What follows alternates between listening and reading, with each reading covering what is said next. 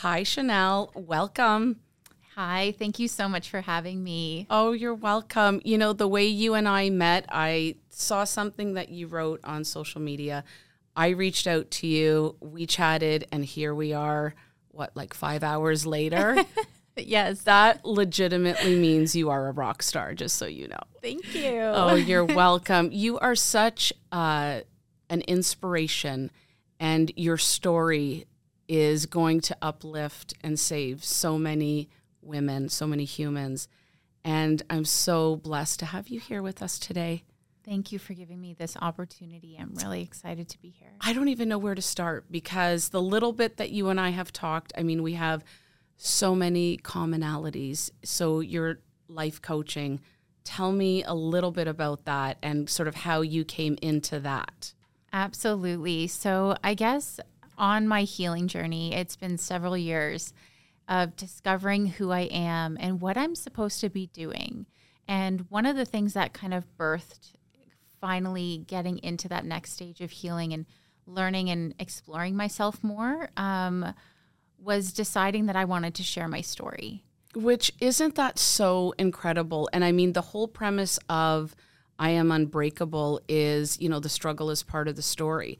And it's about unfiltered stories. And your story, the way, you know, you can't kind of came up to this. Maybe we can backpedal for 30 seconds. I'm just so excited about everything you have to say. Is, you know, sort of pre-kids, what did you do? And just share a little bit about your background with pageants and whatnot and what brought you to, I guess, today. Absolutely. So in a nutshell, I would say if we were to backtrack my life until the age of 18, I was currently at that time a competitive figure skater. And Ooh, I did not know I that. know. Look at you. And my parents actually homeschooled me from the time I was grade 7 until I entered the pageant. And so my life was around the rink. Did you love it? I loved it. It was my everything. Well, because you still had the social aspect. I know a lot of people, you know, with the pandemic, were really worried about their kids like being isolated and homeschooling. And part of it was kind of neat because you didn't have to worry about lunches. You didn't have to worry about whatever, but you worry about the social aspect. But you were very social because your social was your skating. Absolutely. I was from 9 to 5. I was at the rink. Always, I was on the ice maybe 3 to 4 hours a day working out. So I was always around the other skaters. So you're right. The social aspect was there. And so for anybody who would be considering homeschooling, in my experience, having a sport or having something that really pushes them into that social atmosphere is huge. Yeah, but but you still had it. It's just funny that, you know, homeschooling and everything is just coming out now because of the pandemic. But you already experienced that, and you had a great experience because after figure skating or during figure skating, when did you get into the pageants? Yeah, so it's actually really quickly, one of the girls that I used to train with, she was actually in the farmer's market in the town that I lived at, and she was rolling around in roller skates with a sash and crown. And I was like, I don't know what you're doing, but I need to be a part of that. Oh, and look at you. And so she connected with me. Back then, Facebook still was around. That was at the beginning.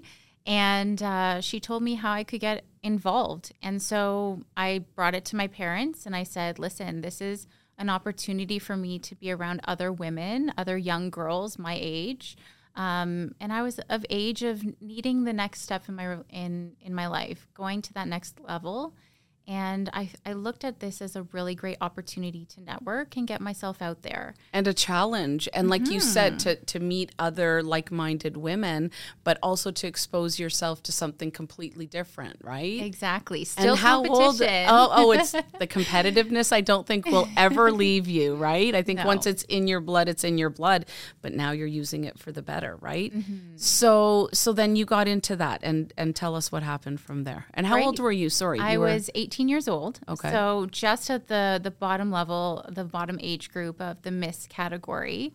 And I put everything into it. I did my own PR. I was on radio stations. I was on Much Music. I was on a couple. Much Music. You're on Much Music. Whoa, that is celebrity status. And I'm sure if the kids are watching, they're like, what is Much Music? But anyways, okay. It was the YouTube back then, right? Exactly. It was the thing to do. Okay. That's so awesome. I just put everything into it. And that was just what I did with my skating. So I just transferred those skills into the pageant life. And it was my very first year doing the pageant. I'd never walked in heels before. I was in sneakers or skates. Or skates, right? Exactly. But your balance must be awesome. Thank you. And so I pushed my way through. I had an incredible time. It really is true when they say that when you get involved in a pageant, you make long life friendships that I have to this day that I love continue that. to support me.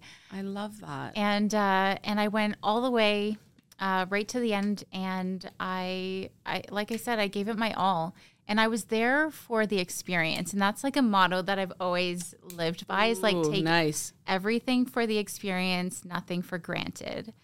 And so by living up to that That's a great motto. Thank you. I think we need to make a t-shirt.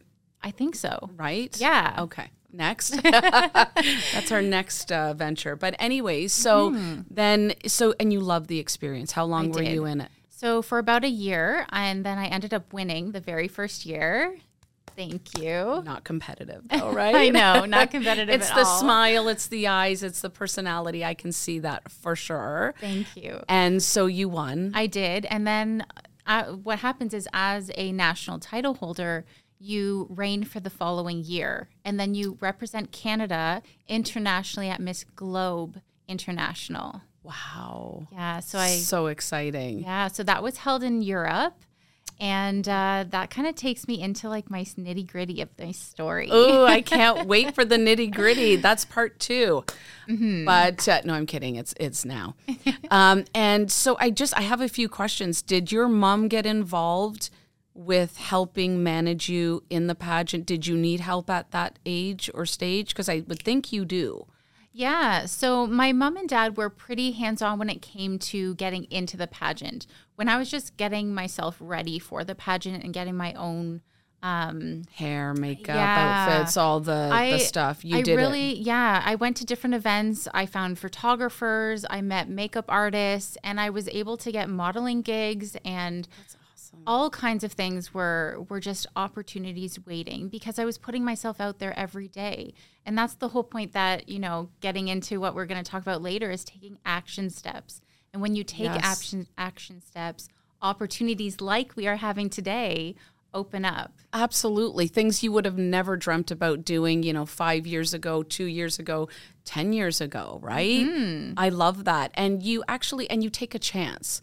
Right? Sometimes, and sometimes it's scary, but usually it's scary right before you're about to do something super brave. That's sort of my motto as well.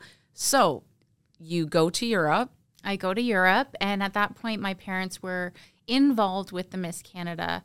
They were on the board. So just ensuring that we were doing the right thing, that we were being taken care of, that we were going to appropriate events, because there were times where it was a little bit controversial. Of course. Especially coming from like a very conservative background. There's a lot of things that were very new for us to explore. Of course. And in the modeling world, it's very open, and being on stage in heels and a bikini is very different, right? Sure is. Absolutely. Well, it puts a certain amount, even though you don't go there for that reason, there is a certain amount of sort of innocence, and you're vulnerable, right?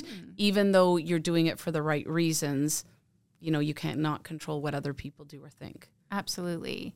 So as I was going into during that time, I actually had met my romantic partner at the time. Okay, we'll call him romantic partner. And we will. Okay. We call it the romantic partner. Okay. And after I won Miss Globe, I ended up coming top 10, and I brought home 2 titles. So what are the 2 titles? You got to you. brag. You got to share. do. You got to be proud. Please tell. Thank you. So Miss Harley Davidson, that's the best one. And it's the best one because... Did you get one?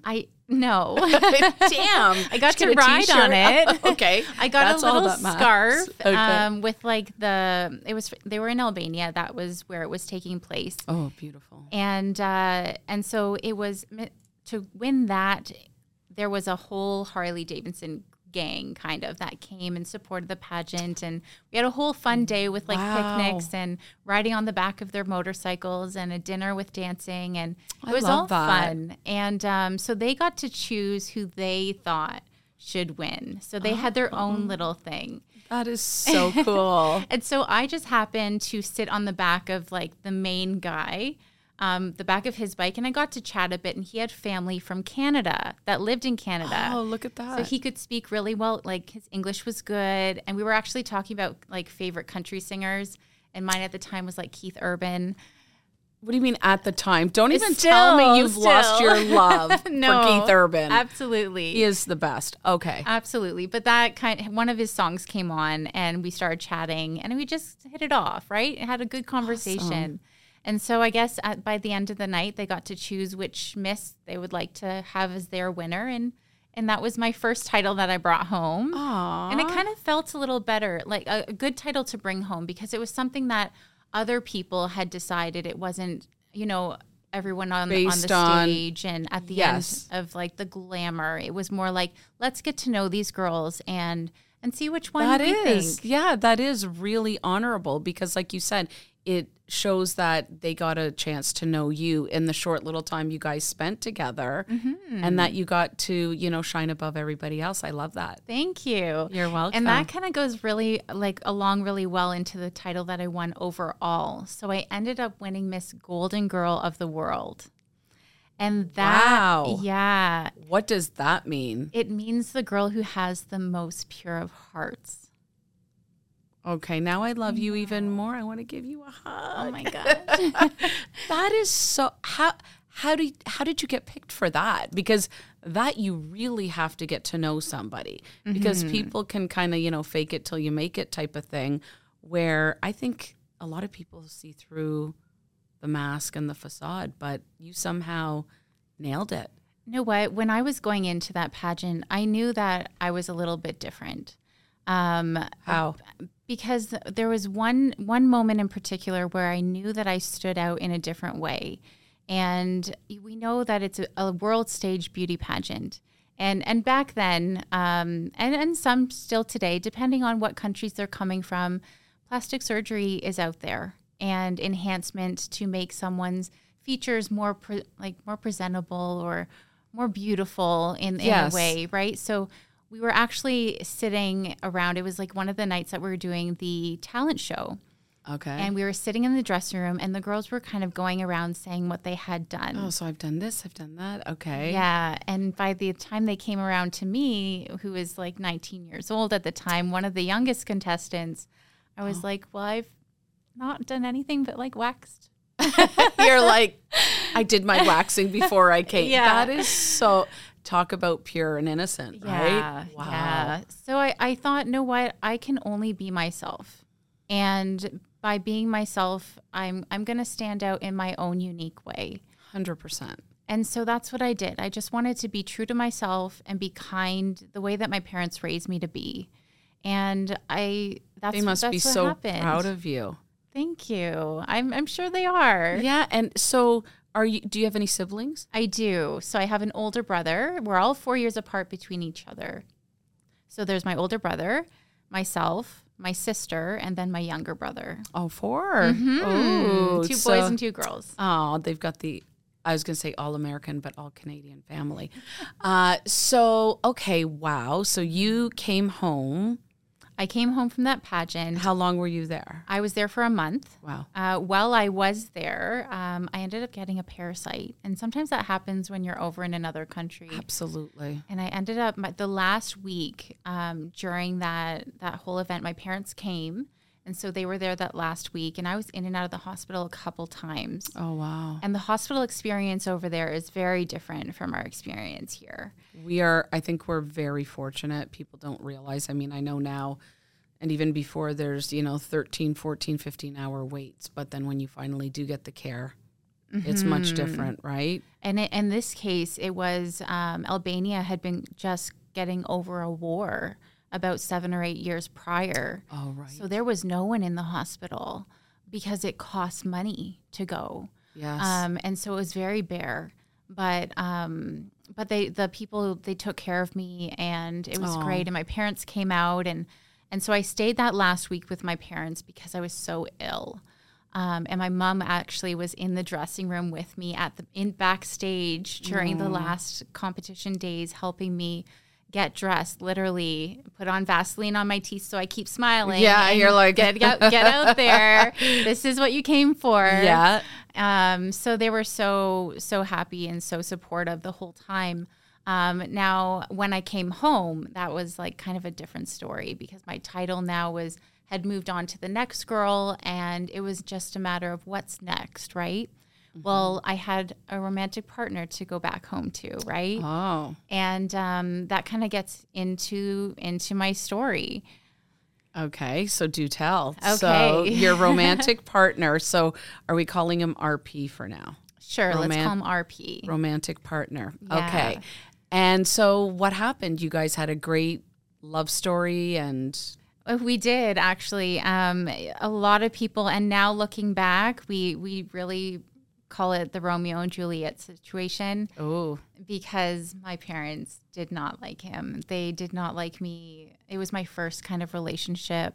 And I was so young. I was 19 years old, turning 20.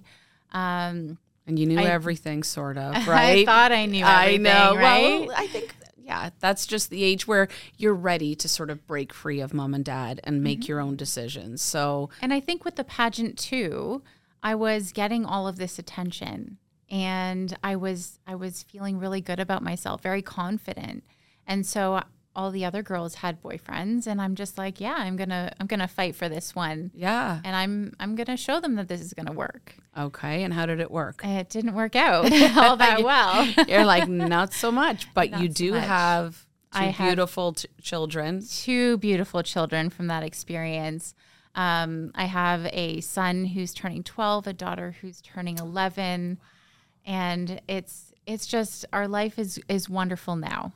We went through some turmoil in terms of getting over what is now known as domestic violence, and that was the life that I had lived for a couple of years. How many years? Like, when did it start? Was it sort of, hindsight is great. Did it start sort of right out of the gate? It did. So 3 months in was the first kind of initial blow. But it was done and set in such a way that I felt like it was almost like a light conditioning.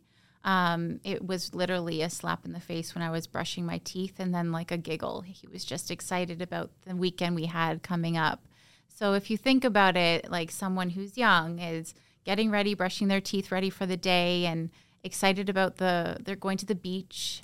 And he's just excited and comes and gives what he calls like a love tap.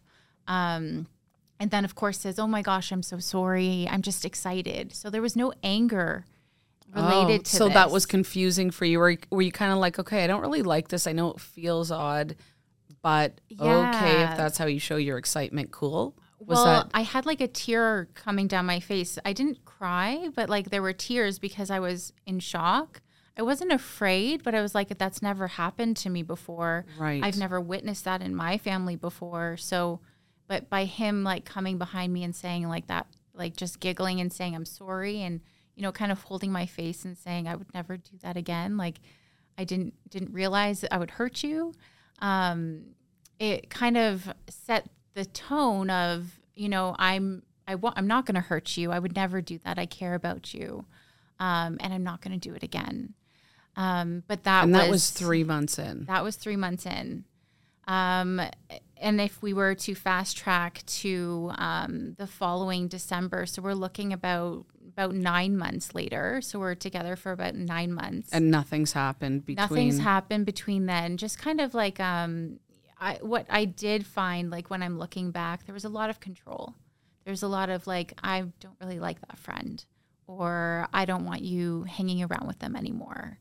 Was there any legitimacy to his comments, or was it just him trying to alienate you? I think for sure it was just trying to alienate. I was trying to search for reasons why they would not be a good friend or a good fit. I like that. I like the fact that you actually had to question yourself. That's what I was trying to find out is was there any, like, were his concerns true? Because sometimes, you know, when you have single friends and then you get in a relationship, sometimes, you know, you kind of go your own way, right? Mm-hmm. But that doesn't sound like that was the case. No. But you question yourself already, not even a year in. Absolutely.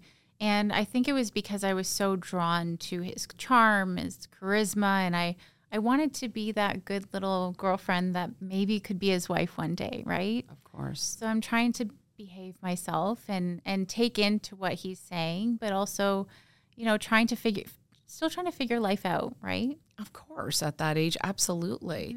And so fast track to December, what happens? So December comes around. This is when I'm coming back from the Miss Globe International, and my parents and my family. This is when you were sick and you're coming back. Yes. Okay. Yes. So when I came back, I had lost about 17 pounds. I was thinner than when I had left for the pageant. We all joke after, it's like when I came home, I was like in the best shape, like physically looking like perfect pageant queen. When I was walking on stage, everything was perfect. It was like, wow. Except you were ill. Except I was completely ill. Yeah. And I was for months after. I just continued to lose weight because I was dealing with a parasite. And at that time, of course, we had no idea what was going on. But my parents were preparing for a family cruise for Christmas. And of course, he's my guy now. So he thinks that, you know, well, if I'm a part of the family, I'm your man, like I should be coming on this Christmas cruise 9 months in. Yeah. So there was an issue there. Of course. And so that issue was, you're not going, or Wow. you tell your parents that I'm coming. And at that point, I was very ill. So my mind is like my body's trying to heal. I'm trying to please him. I'm trying to negotiate with my parents. And I don't want to lose him. I don't know what losing someone is like. So I just don't know. So I wanted to hold on to him as best as I could. Something had happened recently, like prior to this event, where I had told my sister about this time that he had slapped me. And there was another time that leading up to this where it was right before I was going to Miss Globe. And he was really concerned and upset about he was wondering why I'd never had a boyfriend before. He didn't put like the full-on figure skater and homeschooler into perspective whatsoever. No. It's kind of like, well, why are you so naive? Or why haven't you been with someone before? Like, why is this your first? I'm 19, 20 years old, and this is just the life that I've been given. And so there was a time where he's just like trying to nag, like, I can't believe like you haven't been with anyone. And I said no. And he took the hair blow dryer out and he ended up whipping me with the cord because he's like, I don't believe you. I'm never going to believe you. And of course I cry and I don't know what to do. So I told my sister about this. And so when I had gone to kind of make amends with him prior to leaving for this cruise, it was the weekend before, and my parents were like, no, you're not going to go see him, because before, every so often when I went to go see him, I'd go for the weekend. I usually wouldn't communicate with my parents until I was coming home. So and why was that? Because they didn't like him. They didn't like me staying over. They didn't like me spending time with him and not really telling them where I was. They thought that was not safe, that I should be more open to sharing, you know, I'm going with my boyfriend, this is where I'm going. Instead, it was like, I'll just see you later. So there was no communication. And do you think you did that because you kind of in the back of your mind subconsciously sort of knew that this was probably not going to be okay? Yeah. Hindsight. There was something in me that said, Shannelle, you know, enjoy this for the moment, but it's not going to last. Because there were times where I did know, but I was completely ignoring it because I didn't know what it would be like to be alone. And I was afraid of that because he's like, well, now you're with me. No one else is going to want you. So I had that kind of filtering into my mind as well as, that's what he would tell you. Yeah. So there was another story being told to me that I was beginning to believe. Of course. Well, so how long were you with him? I was with him in total about 4.5 years. And it just escalated from there. So let's just go back to December then. So you tried to make up with him, and what happened? My sister went to my parents and told them what I had shared with her. And my parents went to the police. And so I was in the car on my way back to his place, and we got a phone call saying, you need to come back. And there's a police here that wants to talk to you guys. Wow. Yeah. That is a mother bear, your mom. Mm-hmm. And what happened? We ended up not coming back, but we met them at another police station out where he lives. And then we met them there. The one police officer took him, and then they took me back to my city. So it was like driving an hour and a half out to his town, and then the cops take us in separate vehicles, taking us all the way back to my town. And I was talking to the cops saying, like, I don't understand what's going on here. Like, I'm just going out to see my boyfriend before I leave for a cruise, right? And they're not saying anything. We stop at Tim Hortons, which is funny. They're trying to make light of it. Do you want anything? And I said, no, I'm fine. I just don't know how to get out of this. Did you have a cell phone at that point? So I did have a cell phone, but it was completely dead. So you have no idea what's happening? Like, your mom hasn't really told you what's happening. Do you have an idea of what's happening? No idea. No idea. Scary. I'm just thinking, like, where is this coming from? So the police decide to put me in a little room and ask me some questions. And some of those questions were, tell me about the hair blow dryer. And I was like, excuse me? And they're like, yeah, we were talking to your sister, and your sister told us that there was an incident with a hair blow dryer. Can you tell us about that? And I said, I don't know what you're talking about. I don't know what my sister's talking about. Like, I don't know what you guys are trying to put us through. I don't know what you're trying to do to me. And I just denied everything. They kept on bringing other things up. Like, what about, has he ever hit you? And I said, no. Why would he ever do that? We're boyfriend, girlfriend. Like, you don't do that. We're in love, yeah. Yeah. And so they nagged on for a while. They want to get information. But they didn't break you. They didn't break me. And one of the police officers at the end he said, just be careful. He said, just be careful. And he's like, we see people come back all the time. Wow. That's what he said to me. And so I ended up leaving. My parents were there waiting for me. And I'm like, no, I'm not walking back with you guys. You put him through this, whatever he had to go through. I had to go through all of this. So had he been released? Was he charged at all? He wasn't charged at all because I denied everything. So he was just let go to go home. So someone drove him home, and my parents were like, get in the car. And I'm like, I'm not getting in the car after that.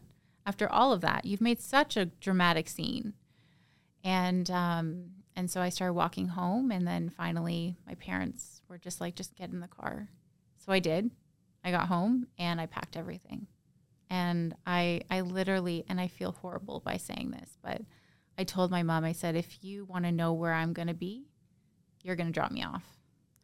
My dad was like, you're not having any part of this. And my mom's like, I have no choice. Yes. I have no choice.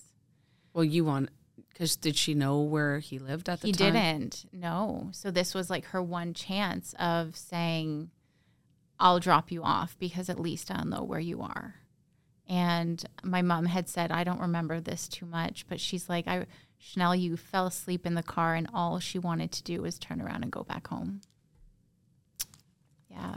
And that was only recently when I launched the documentary is when she told me that. And that must be heartbreaking for you.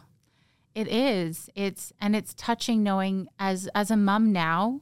Yes. I see the aggression in wanting to protect your child.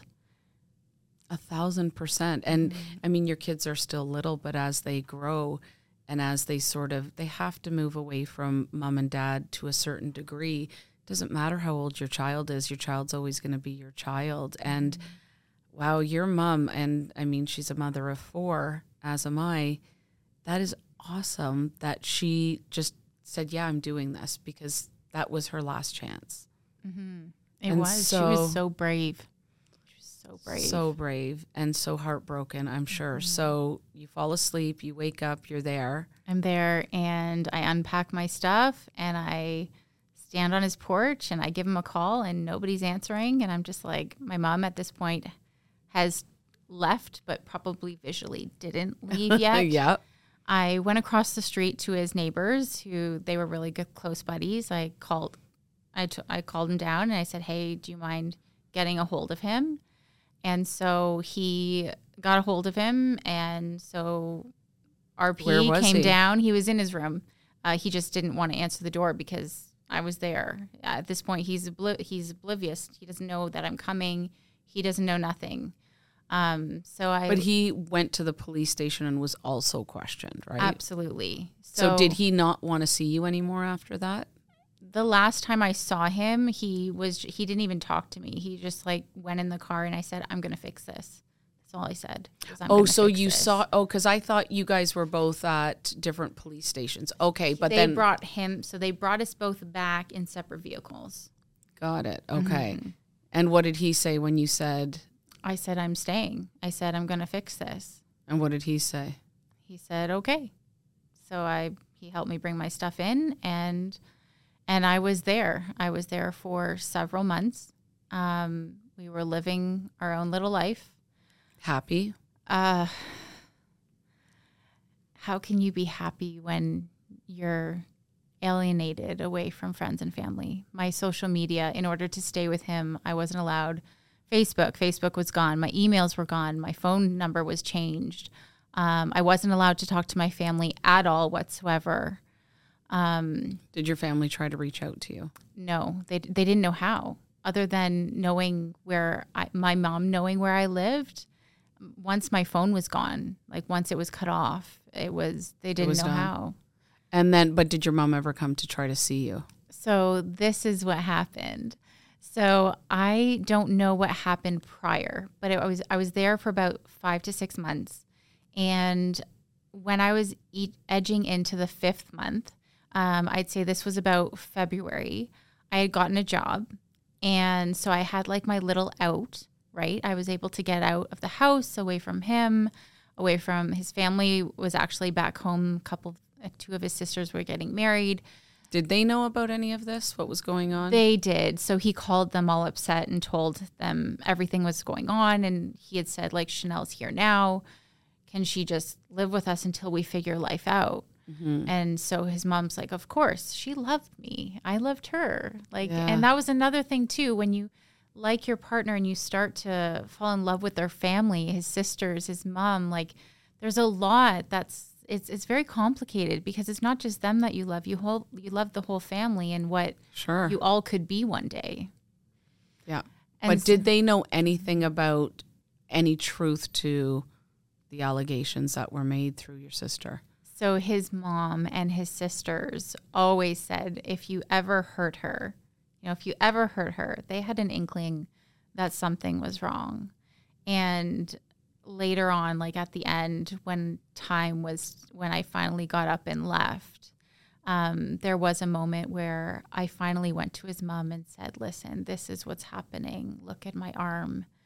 And she's like, this is the hardest part, is I thought this was the one time she would beat up her son the way she promised, right? Yes. And instead she said, Shannelle, you just have to do your womanly things and just be quiet and he'll come around. That's when I knew I was in a lot of trouble. That's when I knew I wasn't safe anymore. And you were very alone. Very alone. No communication at all whatsoever. Did you ever think to reach out to your family or your friends? So it was finally that 5th month where I had, I called my dad, but I called him once for a couple seconds. What'd you say? And I said, Dad, I'm going to hang up, but write down this number and call back private. Oh. Because if you call back private, you don't see the number. So I said, and I knew that because RP would call private all the time, and he told me this. But he had said, if you ever called, I'll find out on the phone bill. Like, I'll find out. Wow. So I was terrified. And so I told my dad, call back private. So he did. And the reason why, like, I knew what our schedule was. So he was going to school at the time. He was going to be a police officer. I know. And he just, so during a certain time of the day, he'd be going off to school and I would be getting ready to go to work. And so I thought, this is the time where he usually calls me. So once he calls me, I know that he's gone into class. He's starting his day. I won't hear from him until I'm home from work. Right. So I knew that it was safe to contact my dad. So I called my dad. My dad was at work. He called back. And so every day at that time, I said, if anybody else calls or answers the phone in case his sisters or mom come back, don't say anything. Just say wrong number and I will try and get back to you as soon as I can. Well, eventually it came where I shared a little bit about what I was going through with someone, a colleague at work. And her name was Elizabeth, and I don't know where she is now, but she finally said, you know what, I think we need to talk to our manager and kind of get someone else involved to know what your situation is in case the time comes where you're going to need to leave, so that they have an idea, because this is dangerous. And so I finally called. So between talking to my dad, we found a day where my mom would come up and she would end up driving me to work. So I started every other week where my mom would come. Your mom must have been so happy when she saw you. She was. And this is where, like, now in like hearing her side of the story, she had an investigator for several months leading up to this, and That's then hilarious. Working with her to help coach her as to what to say to me. Aww. Because she was so afraid that, you know, the smallest thing. Now she has contact with her child, her daughter. She knows that she's somewhat safe because she knows she can see her every week. Yeah, because what did your dad say? Like, what did he say? Why is this so secretive? And what was your response? Because it has to be. So he never even asked why it was so secretive. I think they just knew. They knew that there was something. They didn't want to trigger me, because if they triggered me, I'd go into isolation again and I wouldn't reach out to them. Wow. Mm-hmm. Those are some awesome parents. I think they deserve a medal, just saying. Thank you. Or a crown, one or the other, right? Yeah. Tiara and a crown. So, wow. Okay, so now we're into year 2? We're going into that. And so I had left eventually. So just going, so I was there. And during that time, my parents were kind of helping me, you know, just kind of supporting me. And finally I decided I need to leave, but I'm afraid to leave. So I need to leave when he's at work or at school. So but you don't have kids at this point. I don't have any kids at this point. So my mom is just like, Shannelle, you need, like, you know, let's maybe take a couple items every week so it's not so noticeable, and then we'll just go. So over the course of about 6 weeks, we did that. And then I left a little note with my little teddy bear that he bought me and said, you know, I can't do this anymore. And that's the first time that I left, like, the cycle. The first time? That was the first time. Wow. Brave you. Thank you. And then? And then, I mean, as one does, he was going through a complaint against the police officers because he felt like that was now going to, the situation that happened where my parents went to the police, or it was going to affect him to get a police job in the future. So one of his teachers or professors had said, you know, you could go and complain. So that's what he did.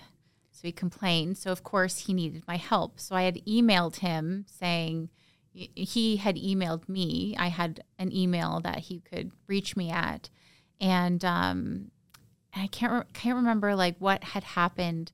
But essentially what ended up happening was I ended up supporting him for that claim, and then getting back together, of course. And then that's kind of when What did your parents say? Oh, well, at this point, I think they were like, I think we're just in this for the ride. But I told my parents, okay, now I'm going to tell you where and when I'm going. So try to be more communicative. So you weren't moving back in per se. You were just getting back together. Just getting back together. No moving in. At this point, my dad is like, okay, let's get you into university. So that was my next focus. Oh, good. Yeah. Distract. Exactly.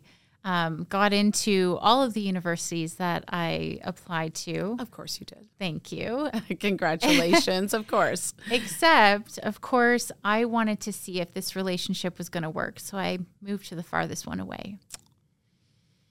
Mm-hmm. Yeah. So, okay. And so I would come back on weekends and see him during weekends. And that was hard. What about your parents, though? Like, so you were not living at home. You'd live on campus, I assume, or close by. Weekends, you'd go to him. That's right. Was he good with you going to university? So that was an issue. Of course, because there's guys everywhere. And it's a form of independence, I think, too, because now you're going to have an education. Of course. Absolutely. And so as we were going through, it was pretty rocky. You know, he was doing his own thing down here. I was studying and coming back every weekend to see him. And it was hard on him. It was really hard on him. I had to check in all the time, letting him know when I was going into class, coming out of class. I had gotten a job out there, so I was going to between school and work. There was a lot going on. So his suggestion was, when I came back around Christmas time, was, well, let's get married and start a family. Mm-hmm. And so I was like, trying to make this happen, trying to make this work. And I thought, why not? You know, we're 21, 22 years old. We could be engaged for a year or two, get married, and then just start life. So, of course, I said yes. Every girl wants a beautiful ring and live a good life. I think it's Walt Disney's fault, right? You know, anyways. So, yes, we all want the happily ever after. How we get there is a whole different story. Absolutely. But, so you get married. So you elope. How were your folks? So we ended up eloping with his side of the family, not mine. He wanted to get married at a mosque, which is his family's religion. He's not religious by any means, but that was just how they did it. So did you tell your parents? So I didn't, because I knew they would not be okay with that. Mm-hmm. They would want. If they were their first daughter was getting married, they would have wanted it to be a nice, beautiful reception, beautiful wedding. Like my mom's always dreamt about what her daughter's weddings would look like. Of course. And so, so we just eloped and we started our family. And so, of course, when that happened, I couldn't go back 6 hours away to school. I needed to be home and get to work and start a life with my now husband. And we got pregnant with my son, and we got ourselves a place not too far from here, actually. Oh, really? Yeah. And then we started life, and my son was born. And because I had gone to school, I had to, and I hadn't worked that long. Thank you. You're welcome. Yeah, I hadn't worked that long. And so, but you're living here. Your folks aren't too far away. Are you still seeing them or communicating with them at all? So now, yes. Now things are getting better. Even my sister-in-law said, like, my sister-in-law and my brother were just like, you know, we thought things were getting really good. We thought like they were starting to come around for Thanksgiving and Christmas. And so you were? We were as like a couple. We were starting to integrate our family now that there's a baby into like my parents' lives. That makes sense. Mm-hmm. Now, during this time, and it might make a little bit more sense of why I jumped so quickly into like the marriage, was that year when I'd gone away to school, my parents decided to separate. So that was really traumatic for me. And he was like my dad was so close. He got me through so much, and then made this decision to live his life. And that affected me a lot. Of course. It does. I think it doesn't matter how old a child is, whether it doesn't matter. It's going to affect you in some way, shape, or form, for good, bad, or indifferent. But you were at a very vulnerable stage and you needed that. Even though it sounds like they were still a unit there for you, it didn't say, I mean, this is the first you're telling me, but was there any animosity, or were they still really there for you? So my mom was. My dad was more so, I'm now going to kind of take a step back and sort things out myself, looking back as a grown adult and raising my kids, and 12 years later, I have a softness to knowing that we all as individuals, as adults, have to do what's best for ourselves. Yes. Right. And now I honor that. But back then it was hard for me to see. It was like, how could you do this to me? Exactly. Yeah. It was very much a child saying, did I do something wrong? Did I push you too much? And because of what I was going through with my relationship, I felt very much, I knew that it wasn't my fault. But you probably felt like it was. I felt like I was the push. It was like the needle in the haystack, right? It was just that extra pin that you just tossed in there, and I was that. Yes. So I carried that for a long time. Oh, I'm sorry. Because, as a young person, you and I both know now that you've got a lot of power, but you don't have that much power, right? You can't keep them together and you can't keep them apart. I think we know that now as adults, but like you said, as a child, you feel like it's your fault. So was this sort of something else that fueled you to make this work? Definitely. Absolutely. To a point where it was like, now the ego's coming in, right? Oh, the ego. Yeah. Yeah. Wow. And then you felt that you were going to show everybody and you were going to make it work. You weren't going to be like that. No. And so, of course, my sister-in-law and brother and everyone else was like, this is working because Shannelle looks happy. But on the inside, I was dying. I was not being treated well at home. I was being disrespected. I was being abused physically, mentally, just because I could see my family. They had no idea that at this time what phone I had or if I had a cell phone. Wow. Every time I could speak to my family or friends, it was on speaker, on his phone. I was completely isolated and financially isolated. So every time I got a paycheck, we cashed it. I literally had an overdrawn balance with $20 available for emergencies, but he took all the rest. Wow. And his thinking, and I was going along with it, was, well, we're saving for a house, so we need to save every single penny. We want to buy a house. We want a good life. White picket fence, right? That was your sort of vision, and you said, okay, fine. I thought, let's live on a budget. We can do this. But inside there was something wrong because I wasn't being treated right. He was going out with his friends on weekends, sometimes not coming home, sometimes not answering the phone. You had the baby at this point, or you were pregnant? I had my son at this point. Can I just ask, did the abuse continue while you were pregnant? So interesting. We ended up living at my mom's place until my son, for the summer until my son was born. Wow, that is a gift. It was. It kept me safe. And your son? Wow. So he was born after. We had found a place to rent, and like 2 weeks later, he was born.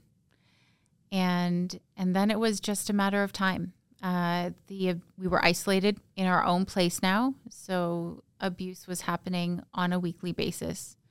I would do something wrong in terms of I cooked the food wrong. He was taking steroids. I'm not sure if that kind of was implementing his anger. There were just things that he was you could tell he just wasn't happy, and I was just trying to do whatever I could. Trip over yourself to fix it. Absolutely. Walking on eggshells. Talking back was never an option. That was mentioned. Was talking, though, an option? Not often. I wasn't allowed to have my own thoughts. And I felt like when he asked me questions, it was like I could never say the right thing. So I'm constantly trying to say what he wanted to hear, hoping and then him turn around and say, well, I don't believe you, or I don't, you're stupid. You have nothing to prove. And at this point, I never even remembered I was this beautiful young pageant girl who had the confidence to shine bright and to inspire others and to show them that you are powerful and you are strong and you can say what you need to say. You have the ability, you have the freedom to use your voice. And that was hidden and it was taken away for so many years. And I'm sorry for that. That sounds like you were sort of living in your own head and your own personal hell because you wanted to achieve something and you thought this was all on you. Mm-hmm. And how terrifying, and especially feeling like you're alone always. Always. There was no out. I could only go to him. And of course, I can't go to him for advice about him because I was too afraid to go to anyone else. I was afraid to go to my mom because I was afraid she'd go right back to the police again. So did she believe that this was not happening anymore? She had a feeling that things weren't right, but she could see that we were trying, right? We were both trying. But there were times where, for instance, we had a German Shepherd and he had a dog shocking collar. There was one day where he was just really upset. And we were getting ready to go see his mom, and I had all his food packed because he was bodybuilding. He had a certain menu. All his food was packed for the 2 days we were going to spend at his mom's. The baby's stuff, all our stuff was packed, ready to go. And I was putting everything in the car, the dog, my son, the food, everything. And he was just having a shower and getting ready, doing his hair and coming out all on his own. And so I was like, can you help me? And he's just like, no, you've got this. I've got to fix my hair. So he goes in, he fixes his hair, and I dropped the keys, they fell at the bottom of the car, and I couldn't find them. And he was so upset because I should have taken my time to put things in the car and not rushed, right? Of and course. I was asking for help because you had a baby and a dog and food, and of course. And so what happened? And so he was furious because now we have to look for the keys and now we're going to be late. And his mom was going to have a nice dinner prepared at a certain time and it takes an hour and a half to get there. And so everything was always my fault. And yes, I dropped the keys. That's my fault. So of course I'm now just reverting back to how could I do this? So I finally find them. But through that time, he was pulling everything out. He threw the diaper bag across the floor and the kitchen floor trying to find these keys. And he was like, I need you to sit down. And so I said, okay, I'll sit down. And he took the dog shocking collar and he said, put this around your neck. And I said, I'm not doing that. He's like, put it around your neck. And I said, no. And I'm starting to cry. And he's like, I had like ripped jeans. And so he's like, put it around your leg. And I said, I can't, I don't want to do that. And he's like, you're talking back to me. You do what I say. And I didn't. So he took it and he wrapped it around my leg. He said, don't you dare touch it. And he took the dog shocker and he just started the vibrator over and over and over and continued shocking and just asking me random questions. And I was crying and I was afraid, and my son was starting to cry, and the dog was barking, and it was just a chaotic moment. And finally, he's like, I've had enough. I don't believe you. You're worthless. You're a piece of... He named me everything you could think of. Thank you. And we can stop if you have to. Thank you. And we went on our way. What went through your mind? Was that your, everybody has a moment where they say, I can't do this anymore. Was that your moment? Not yet. I had gone a few more months. There had been constant times where I'd been slapped. I had been punched. There was finally a night where now I'm pregnant with my next baby. My son is 9 months old. and I was making him his food, getting it all ready, and there were egg whites, and I'm like, I'm not going to the store until tomorrow. I'm just going to do a few. So I was trying to be cautious with the food we did have. And one night I had enough. I was home that day. I wasn't working. I mean, at this point, my son's 8 months old. I really should be on maternity leave, or at least spending more time not working 5 days a week. Now I'm pregnant. Where was your son? Who was looking after your son? This is interesting. So my neighbors were incredible. They're so beautiful. So they helped, and then my mom helped as well a couple times. So that's where my mom kind of was seeing me a couple times a week when I went to work, dropped my son off. And he would allow this because it was free daycare or something? Okay. Of course. So there was one time where I was just exhausted and my mom could see it. And I was going there early and just crashing on the couch and sleeping for an hour before work. I was just exhausted, emotionally, physically drained. And one night I told him his food was in the microwave, and I was just exhausted. Nothing was good enough. I always made a mistake. And this was the night when I knew that I had enough. I finally stood up for myself. I told him that I was being disrespected. He decided that, how could you say that?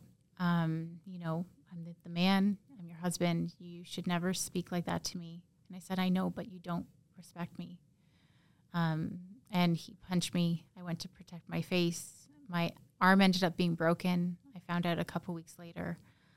I didn't leave just then. I left a week later. And I left. I went to my neighbors. I told them what was going on. I contacted my mom through their phone because I was afraid if she knew that I had a cell phone that she could speak to me on and she didn't get there in time, that there'd be an issue if he came home early. So it was very much like the first time my mom came with all my siblings and packed up the car, packed up my son. She had no idea I was pregnant yet. And I think it was during that time where I knew that I was done because he had you stood up for yourself. I did. And it wasn't just for me. It was for now my son and this unborn baby.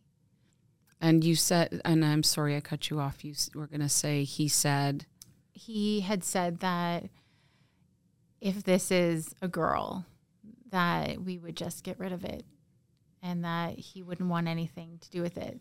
So that was kind of my mother instinct was, well, I don't know if it's a boy or a girl, but I'm not sticking around to experience that. Wow. That is, so your whole family comes, they pack you up. No teddy bear note, I hope, at this point. No. No teddy bear note. No note at all. And you leave. Where do you go? So I ended up going to my mom's. And my brother had a friend that came, which I was so grateful for. They stood outside. They were unpacking things from the trailer. He pulls up. And I knew that he was there. I could feel it. I just felt there was something very deep and dark, and I knew that it was him. And I knew at this point, I gave my brother my phone, and I said, here's the phone that you guys never knew I had, but let's take the SIM card out and you keep it. I can't look at it. I can't go back this time. And I guess a long story short, I ended up living at my grandma's. So 3 days later, my grandma and my cousin came. They picked me up and they brought me to her house where he didn't know. He'd never been to my grandma's house. So that was my safe house for 3 years. Wow. Yeah. Wow. That is, I mean, it's incredible that you actually were able to get out safe with you and your children, but also brave enough to stand up and say what you said, knowing what the consequence would be. But it's almost like, you know what, I'm taking my power back. And I think you knew at that moment, right? Mm-hmm. And how did you explain the broken arm? So we ended up going, I didn't even know it was broken at the time. it was swollen and double the size. I thought maybe it was just I fell, right? I fell.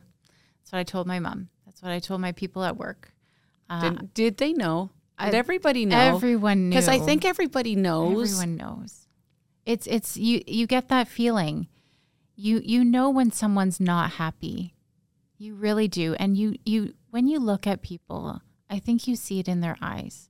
You see, no matter if they have a smile on their face or their makeup's done beautiful, you can see the water in those eyes, and you know that they're trying to be happy, but they're not.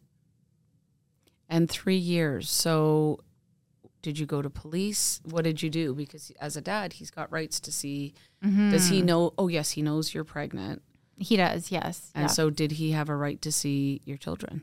So, of course he did. My aunt is a paralegal, and she's now a lawyer, and she married a cop, which was really, really great during this time. Yeah. Because he had said, if you ever went to the police, I'm going to come after you and your family. And so I was terrified to go to the police. But it was my aunt who was just like, you have to. You have to. She had been through her own thing. And she's like, you need to go. So I did. And my cousin came with me. Wasn't the same officer from the first time, was it? No, it wasn't. It wasn't. I was actually terrified to actually speak to any officer. And I told them I'm not speaking to any man, only a woman. At this point, I was afraid to talk to any men. For the years that I was with him, I was afraid to talk to men. And so finally, after many hours, so like, this is the only guy we have. Yep. So we ended up, Constable Carnegie. He's pretty awesome. Every once in a while, a few years after, he touched base to ask how me and my kids were, and it was so nice. And that was so like great. The beautiful thing about, the police are there to help protect you. And I know lots of people have their own story, but I was so afraid. And that experience showed me the importance and the protection that police do provide when you finally go and when you finally leave for the last time. Yes. And so, and that's awesome. And it's so nice that you're able to say that, because for anybody who's watching that's maybe going through something similar, mm-hmm. They are terrified because, like you said, there's been a lot of threats and conditioning, leading up to that.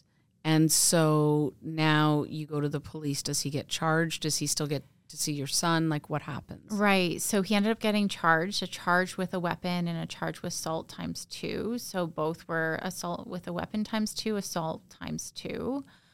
He spent time. Of course, he actually tried to come after me and my family after getting arrested. So a couple weeks later, we got a phone call.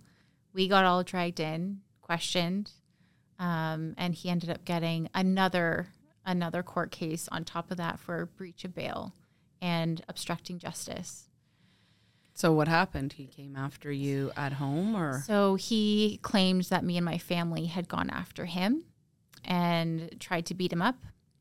And he had no idea where I was. So that saved us. The fact that I was living with my grandparents, my grandpa was a surety, and my aunt and uncle, working at the courthouse every day, they ended up driving me and my mom, and they were just like, the police had said if it wasn't for them being my sureties, they probably would have just put us right through bail and not listened to us, because what he was were going to charge us with was huge. It was attempted murder with a weapon. Yeah, he had superficial wounds, is what they said. And had you seen him at all? I hadn't seen him whatsoever. At the very last day I ever saw him was the day that I left. And the last night that all my family saw him was the day he came up to our house, the day I left, asking, can I at least see my son? That's what he said to my brother. And my brother's like, no, you need to leave or we'll call the cops. Wow. Yeah. And so I'm sure there's so much more to that story, but it's been how many years now? It's been 11 years.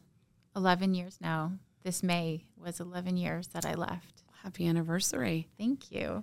And how has this experience changed you as a mother? Oh my gosh. Well, when they say a mother becomes a mother bear, it's so true. I will go to the ends of this earth to support my kids and to protect them.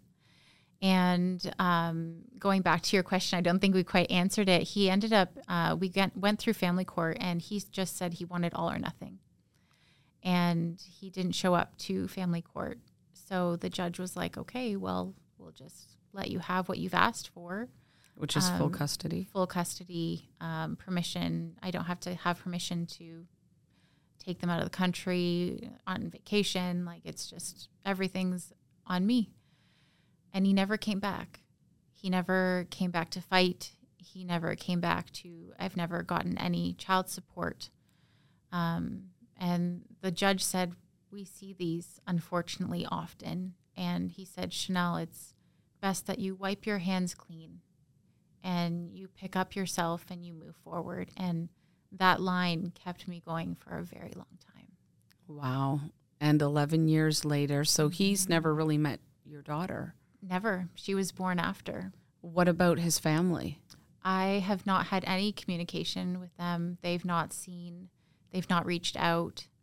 There had been a couple times where a third party has reached out, and I just kind of print out the email, forward the email to my lawyer and say, you can use this if time comes. But I mean, for me, it's unnecessary stress to just see it and go after it and attack it, because there's not supposed to be any type of connection through third party. They have to go through the lawyer. But I thought, what, I'm just, let it go and keep living my life, because we're living a beautiful one. It sounds like it. And that is definitely going to be our part 2. Mm-hmm. But give us sort of a teaser going into our next podcast together. So you pick up the pieces, you have another baby, you obviously do amazing things. How has this experience or this struggle made you to, I only know you as the golden heart that I've met and that I've seen some of your writing, and you seem like you just want to inspire, motivate, and give back to other women. And you and I had a big talk about that's part of your healing. It's a big part of your healing, because I'm sure you've got bad days. Mm-hmm. I'm sure you've got tough days. And so what do you do? What's your secret? We have to have a toolbox, and we have to be able to have that toolbox accessible and constantly filling it with a new item.